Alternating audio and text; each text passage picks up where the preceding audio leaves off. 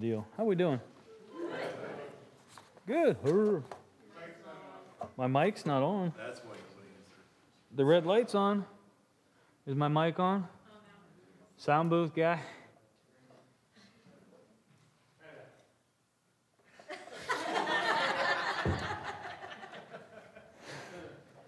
All right, how about now? Woo! There it goes. There it goes. All right, hey Bobby, do me a favor. Can you just, I don't know, hold on to those for a second. Okay. All right, so I just gave Bobby just a stack of papers. Not everybody has to take one, but in a second, if you want one, I'll have Bobby. You just raise your hand, Bobby can do whatever. Throw them at you, make paper airplanes or whatever. So today being the first of the year, I like it that it is January 1st. We're starting out the year right. So what I wanted to do is something a little bit different. I kind of want to give you all, this is what our plan is for 2017. And that's what's on this sheet right here. You'll see. On there, it has some, I broke this down in topics of refocus for 2017. And underneath the topics of refocus, you're going to see just a lot of the things that I say a lot. The Think, Feel, Act, and Love, Learn, Live, Lead, and talking about the Leylons, and real everyday discipleship, and faithful in the smalls, and trusting God for the bigs. All these kinds of things you're going to see on the refocus.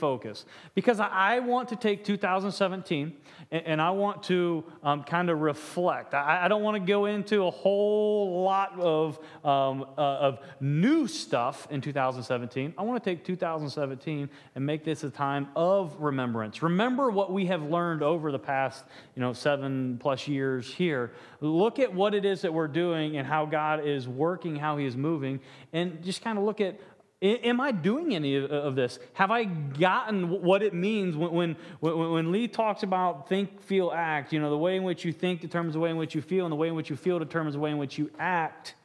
Do I understand what that means? And how does that line up with Scripture? Because it says we're supposed to have a renewed mind and we're to be disciples of Christ, which is an action. But if I want to change, I've been trying to change this action, but it's just behavior modification, and it works for a little bit and then it stops. Well, are you changing the way in which you think? So, all of these little kinds of things that we've talked about over the past years, we're going to look at in 2017, again, through some sermon series and through some studies and everything. Then at the bottom, you'll see the key focus for 2017, which this is really one of the things that's going to kind of keep me on track as we go through not only Sunday morning, but Wednesday night, and as we start with small groups and stuff like this, expanding small groups. When we do these things, I want to have a focus for the church. This is what we're going to set out to accomplish in 2017. Of those things, you'll see that one of the classes, or the class in which I'm starting on Wednesday, we're starting a new study on Wednesday night. It's going to be how to read the Bible. There's a lot of people who want to read the Bible, but they don't know. One, they say, it's too big. Well, that's fine, but if we break it down and understand how we are to read the Bible comes alive. And one of my big premises that I believe that we have to understand is we don't really understand the Bible until we apply the Bible. The Bible is a book of application. It's a book of understanding, okay, this is what God says. So it's not just, I got it here in my head. What do I need to do about it? And this is all a part of our understanding that we have to be and we should be and we are called to be disciples of Christ. Disciples make disciples. That's another thing that we're going to be looking at in the keys for 2017. So if anybody wants one of these, Bobby, you can go ahead and disperse them however you want. They're all blank? Shut up. I bet they're printed upside down too, right? So as and just hold on to this. This is not, look at this guy. Aww. What are you doing? He's gonna hide them. If we run out, I can print off more. These are not sermon notes. This isn't what I'm going to be preaching about today. But I want everybody to kind of feel like they're on the same page. A A lot. That's one of the biggest things. I think Marty wants one. One of the big things people say, like, I just feel lost. I don't feel connected because I don't know. I missed a week or I missed 2 weeks or something like that. Well, this way will help you keep connected because we're gonna ride this pony throughout the year and understand that this is what we were trying to accomplish. So while they're passing those out, grab your Bibles and open to John chapter 1. Excuse me.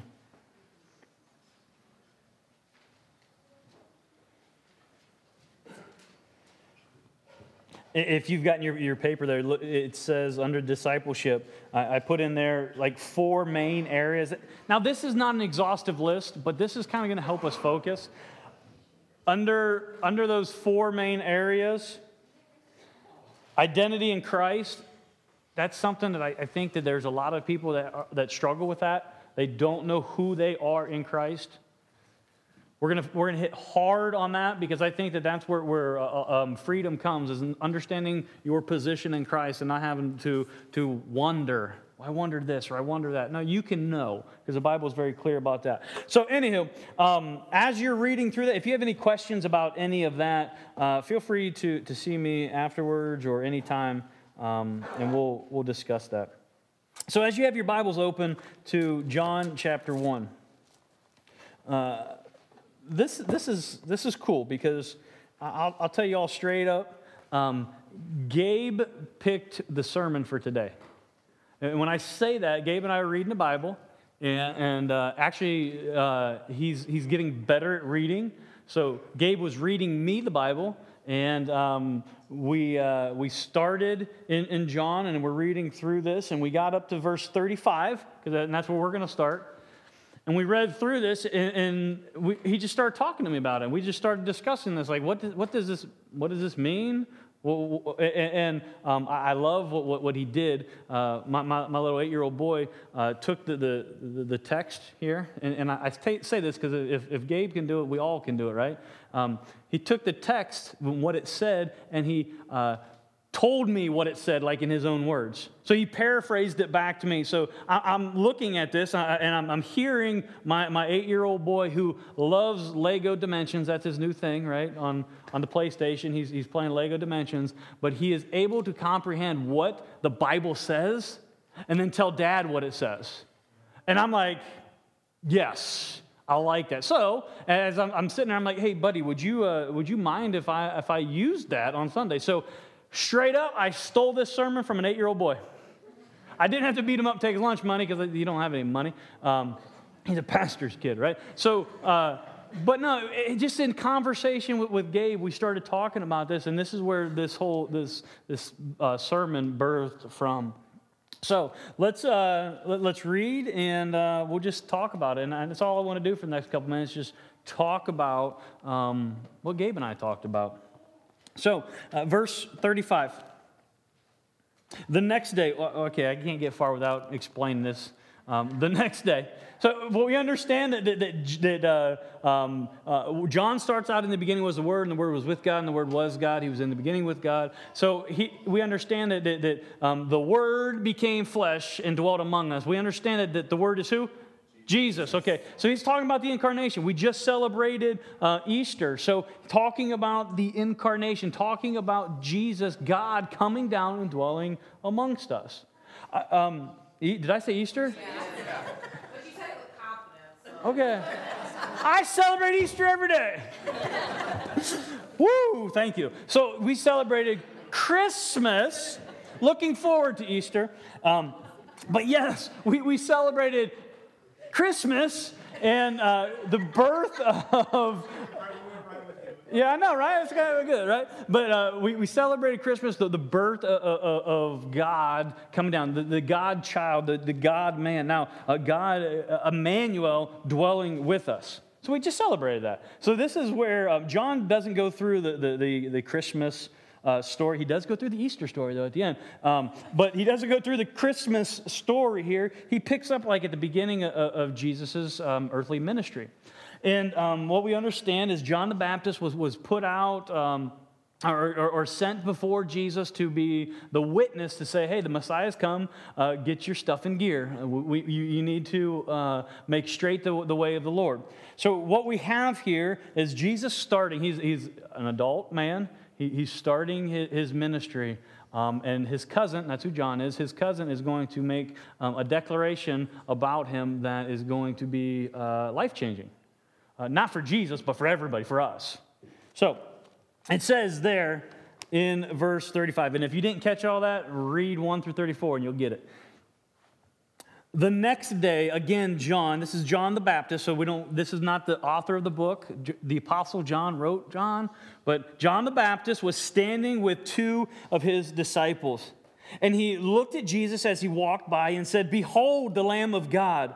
The two disciples heard him say this, and they followed Jesus. Jesus turned and saw them following and said to them, "What are you seeking?" And they said to him, "Rabbi," which means teacher, "where are you staying?" He said to them, "Come and you will see." So they came and saw where he was staying, and they stayed with him that day, for it was about the 10th hour. Ask Gabe what the 10th hour means. One of the two who heard John speak and followed Jesus was Andrew, Simon Peter's brother. He first found his brother Simon and said to him, "We have found the Messiah," which means Christ. He brought him to Jesus. Jesus looked at him and said, "You are Simon, the son of John. You shall be called Cephas," which means Peter. All right, so in this text, there's a few things that Gabe and I were looking at as we talked about this. One of the things that Gabe was, I don't want to say enamored, but he kept saying over and over again, he made clear was, Daddy, John had disciples, just like Jesus had disciples. But John's disciples went from following John to following Jesus. And some of us would think, or may be thinking, well, what's the big deal of John's disciples going from following John to following Jesus? Yeah, obviously they're going to go from following John to Jesus because Jesus is the Christ. But what I think is important for us not to overlook is what John's ministry was. John's ministry was a ministry of repentance. So, well, what does that mean? Like I said earlier, repentance is the changing of the way in which one thinks. That's what to repent means. It's to change your mind about something. His whole ministry was changing the way in which you thought about sin. It is repentance that prepares the heart to receive Christ. You see where this is rolling. So when we understand that the disciples of John were about repenting of sin, getting their lives straight, it was only natural that once they repented, then they followed after Jesus. Granted, now we don't have to take those steps of we have to follow after John first and then follow after Jesus. We can do this all at once. We can repent of the sin and follow Christ. But there's an important lesson here that we cannot overlook, that repentance is key to following after Jesus. And when Jesus, it says that, when John looked at Jesus, as Jesus walked by, he says, "Behold the Lamb of God." Well, the day before, he said the same thing, but he said a little bit, he made a statement a little bit longer. He said, "Behold the Lamb of God who takes away the sins of the world." So now, again, identifying him as the Lamb of God, which we have to understand that these people understand what that means. The Lamb of God. This is the one who came to be sacrificed for us. So when we're going to be partaking of communion here, as we're going to remember the broken body and the shed blood of Jesus, is because he is and he was the sacrificial lamb for us. Because God has a perfect law. God has a perfect plan. And what happened is we jacked that up. And because it's jacked up, we need something to make it right again. And the only thing that can make it right again is God's sacrifice of his Son. So this is what was John saying, "Behold, the Lamb of God who takes away the sins of the world." That is the one who's going to atone for, to cover all sin. That's who Jesus is. So there's no mistaking right out the gate who Jesus was and who John knew Jesus to be. And I think that that's cool because you look at John. John had a ministry. He was trying to build a ministry, but his whole ministry was, okay, when Jesus comes on scene, it's all about him. He actually says, I must decrease and he must increase. There's purpose, there's plan. So when Gabe and I were reading this, we looked at that, and we see that the disciples, they made a decision to follow after Jesus.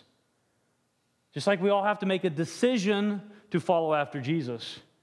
Now, what the disciples didn't do was, okay, they're standing with John, and Jesus is walking by. They didn't run to Jesus. Oh, I'm going to go back to John. Nope, I'm going to go back to Jesus. Nope, I'm going to go back to John. No, they made a decision, and they stuck with it. They followed after Jesus. One of the things that I like in here is also another thing I like is where it says, has Jesus' response. And if you don't hear anything else that I say today, this response, the answer to this response is going to be the determining factor in your year. Some of you are like, yeah, right, whatever. Whatever. You can say that I'm just being super spiritual and I'm over-spiritualizing everything. Well, you can say whatever you want, but the fact of the matter is that the answer to this question is going to change the trajectory or is going to determine the outcome of what happens this year. And it's that same question that Jesus asks the disciples. What is it? What are you seeking? Well, how's that going to change the whole course of the year? Because if you're going to follow after Jesus and he asks you, okay, what are you seeking? How are you going to answer that question? Because the fact of the matter is most people answered that question in the sense of, okay, how is this going to improve my life? I'm following after you, Jesus, because I heard that you make my life better. Okay. If I'm following after him because I want life improvement, what's going to happen when I hit a rough patch? What's going to happen when things don't go my way? If I'm following after Jesus just for the blessings in which that he can bestow, that he can give, I'm in for a long year. I'm in for a tough road. But if he asks that question, what are you seeking? I'm just seeking this. I want to be with you. I want to be around you. Even if you don't bless me, even if things don't go well, even if it's the crappiest, hardest year that I've ever dealt with, I still want to be where you're at. That's what's taking place here. And that was the crux of the conversation in which Gabe and I had about this text here. Because him and I were talking, I asked him, I said, okay, so Gabe, what does it mean to be a disciple of Jesus then? Just by what we talked about here. And Shannon was sitting there, we were on the kitchen table there, and heard this, and Gabe said, you got to live with Jesus. Absolutely. So the 8-year-old theologian for the rest, if you don't remember anything else, remember the words of Gabe. You got to live with Jesus. We talk about that, and you've heard me use the words abide in him or delight in the Lord. But an 8-year-old understanding is, I've got to live with Jesus. That doesn't mean that you have to live in the church and you have to, no. It means where he's at, I want to be. And if where I'm at, he's not, it's not that he has to change, I have to change. I've got to go where he's going. And it may not be where I want to go. I have to decide to not to do things, or I have to decide to do things. A decision has to take place.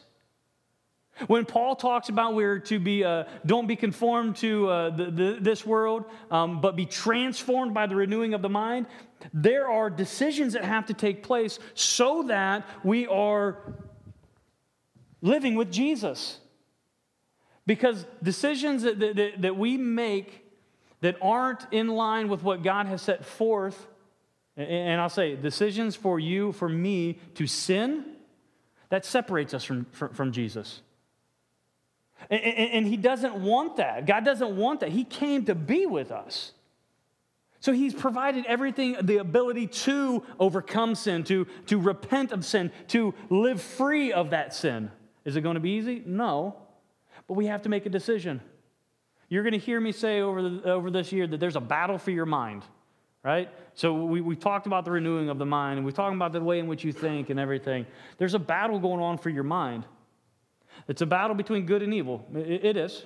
But what we have to understand is the good, God has already defeated the enemy.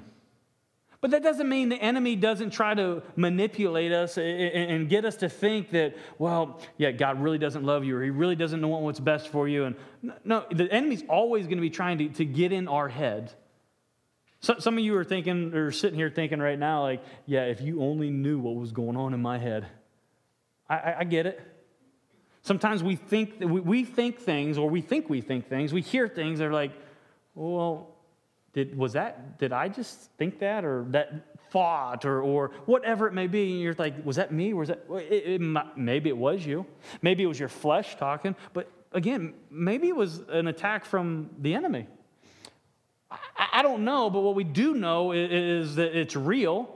This battle in which we're in is real, because Paul says that we don't wrestle against flesh and blood, but against powers and authorities, against principalities. There is a spiritual battle going on. Does that mean that we walk around all squeamish and scared and, oh no, I'm going to get attacked by demons? And no. Because we can put on the full armor of God. We have one who has already conquered Satan, sin, and death. But what we have to understand is we have to make the decision. So when Jesus, not Lee, but when Jesus says, what are you seeking? You can answer him and say, I'm just seeking you. And it's kind of like writing a blank check, which no one in here would probably want to do, right? Write Lee Kackner on the and just sign it, hand it over to me, right? Junior, Lee Kackner, Junior. Right? No one wants to write a blank check and say, okay, just whatever, no. But that's what God is calling us to do. When we're going to say, hey, what do you seek? I'm going to seek after you in whatever it is you want me to do. Whatever it is you want me to do. Do you know what it is that God wants you to do? No, probably not. Not for the rest of your life. Maybe right now you know what your, as Dan says, your assignment is. Great. But what if he changes your assignment? Are you still going to follow him? What if he leads you through the storm? Are you going to still follow him? Remember, when he was up on the mountain praying, he told his disciples, well, go to the other side of the boat, or in the boat, go to the other side of the lake. And there was a storm that came. Did he know that there was going to be a storm? Absolutely. Did he still send them? Absolutely. But he met them in the storm, right? He helped them through. He guided them through the storm. But it all comes back down to that same question there. What are you seeking? Because if they were just seeking, what's the TV guys always talk about? Health, wealth, and fame or whatever. If we're preaching the prosperity gospel, what we have to understand is that's not the true gospel. If we're going to seek after Jesus, we have to be willing to seek after him no matter what is going on. Because it's easy to say, I'm on Team Jesus when everything's okay. It's easy to be a Clemson fan when they're beating everybody, right? I'm just saying, it's a good analogy. It's hard to be a Browns fan, right? But, I mean, a true Browns fan's a Browns fan no matter what, right, Jeremiah? Yeah. Exactly. So it's easy to be on Team Jesus when life is going grand. But when life is hitting the rough patches, are you still seeking him for him and not what he does? That's what we got to do. We got to say, hey, I'm seeking him for him. I'm not seeking him because he makes me feel good or he gives me this or he does. No, those are good byproducts. Does God want to bless us? You better believe it. But what he wants more than anything is that personal, that intimate relationship with you, with me. And I'm the one that keeps me from Him. I'm the one that chooses to do something that breaks the relationship and fractures this a little bit, where I start to draw away from God. God doesn't move. I'll never leave you nor forsake you. I'm never going anywhere. God doesn't go anywhere. God's left me. No, He hasn't left you. You've left Him. Because you're not seeking Him. You're not saying, I want to be where He is. And that's a hard decision. Everybody in here has a different circle of influence. Everybody in here knows people and knows that you probably in that other group of people or whatever, you're the Bible thumper, or you're the holy roller, or you're the super spiritual one. Thank you, whatever. You know, I mean, it's kind of, it's uncomfortable sometimes. But the question is, well, why are you seeking after Jesus? So people accept you? Or so He does? I like how it goes on. And it makes clear that because this is the thing. People say, yeah, I think that I think that I am. I think that I'm following, I'm seeking Him just to be with Him. I think so. Well, I like how the story goes on, because it gives us a proof positive result of, if you're seeking after Jesus for Jesus, well, there's going to be something that happens. This is not the determining factor, but this is one of the things that is going to happen. One of the two who heard John speak, this is verse 40, and followed Jesus was Andrew, Simon Peter's brother. 41 says, he first found his own brother Simon and said to him, we have found the Messiah, which means Christ. If you're seeking Jesus for Jesus, how can you know for your assurance that you're seeking Jesus for Jesus? Those who seek after Jesus for Jesus, you're going to want to draw other people. Hey, this is Jesus. This is the Lamb of God, the one who takes away the sins of the world. I know that you think I'm kind of crazy. I am a little bit, but that doesn't change the fact in who He is. You got to come check this guy out. Found people find people, right? You've heard me say that before. Found people find people. And it's not some new, they found religion. No, this isn't religion.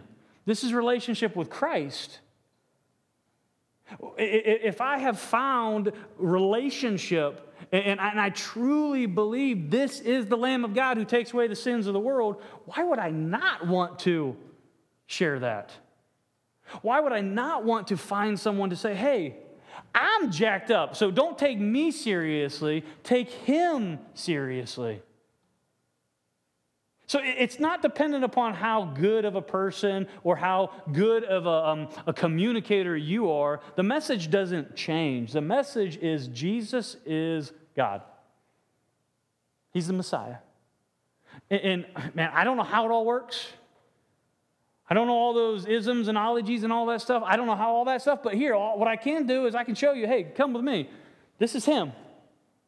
This is what we're supposed to, or where we're supposed to live, where we're supposed to abide, where we're supposed to dwell, is in Him. When He asks, what are you seeking? How are you going to answer that? I think, I look out and I look at all y'all's faces, and I think that there is a deep concern for, and an authenticity, like, I want everything you just talked about, Lee, I want that. I'm just not good at it. None of us are good at it. That's why Jesus, when He put his disciples together, He didn't go to the upper echelon of the high society and all the learned people. No, He got a thief, murderers and tax collectors and fishermen. And He got the outcasts. He got the rough people. So we're in good company, right? God can use us, but we have to decide to be used. We have to make that decision. God, I want to be used by you. I'm going to seek after you no matter what. I'm not asking anybody in here to sign over a blank check to the church. And like, if you really love Jesus, you're going to sign over a blank check to church. No, keep your dang money. I don't care. God doesn't need your money. He wants your heart. All the deacons are like, wait a second, Lee.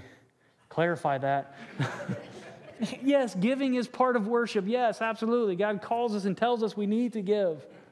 But it's all a heart condition because God wants our heart. He wants us to answer the question, when he says, what are you seeking? We're saying you. No strings attached, just you. What you want me to do? That's where I'm going. I'm going wherever you want to go. I'm doing what you want me to do. Even though it's going to be hard, I'm going to do it. But that's your decision. Let's bow. We're going to open up the table for communion. Take all of it in. Ask yourself. I think that this needs to be a moment. It is a somber moment, but it's a celebratory moment. We need to understand that why we do what it is we do. Do you really believe? Do we really say, okay, the reason we're here is because there was one who hung on the tree for me? Do we really believe that? Or are we just like, yeah, my husband or my wife or whatever told me I had to come. I don't know. Why are we here? What are we doing? If Jesus were to turn around and look at you and say, what are you seeking? How would you answer that? Let's do this. Jake and Kurt, and then where's Chuckles? Chuck, give me a couple deacons too. Put Jake over on one side, Kurt on the other side. Grab a glass and grab another. Yeah, split the cups. Grab Ogre, come up here. Grab a dish. We'll make 2 lines.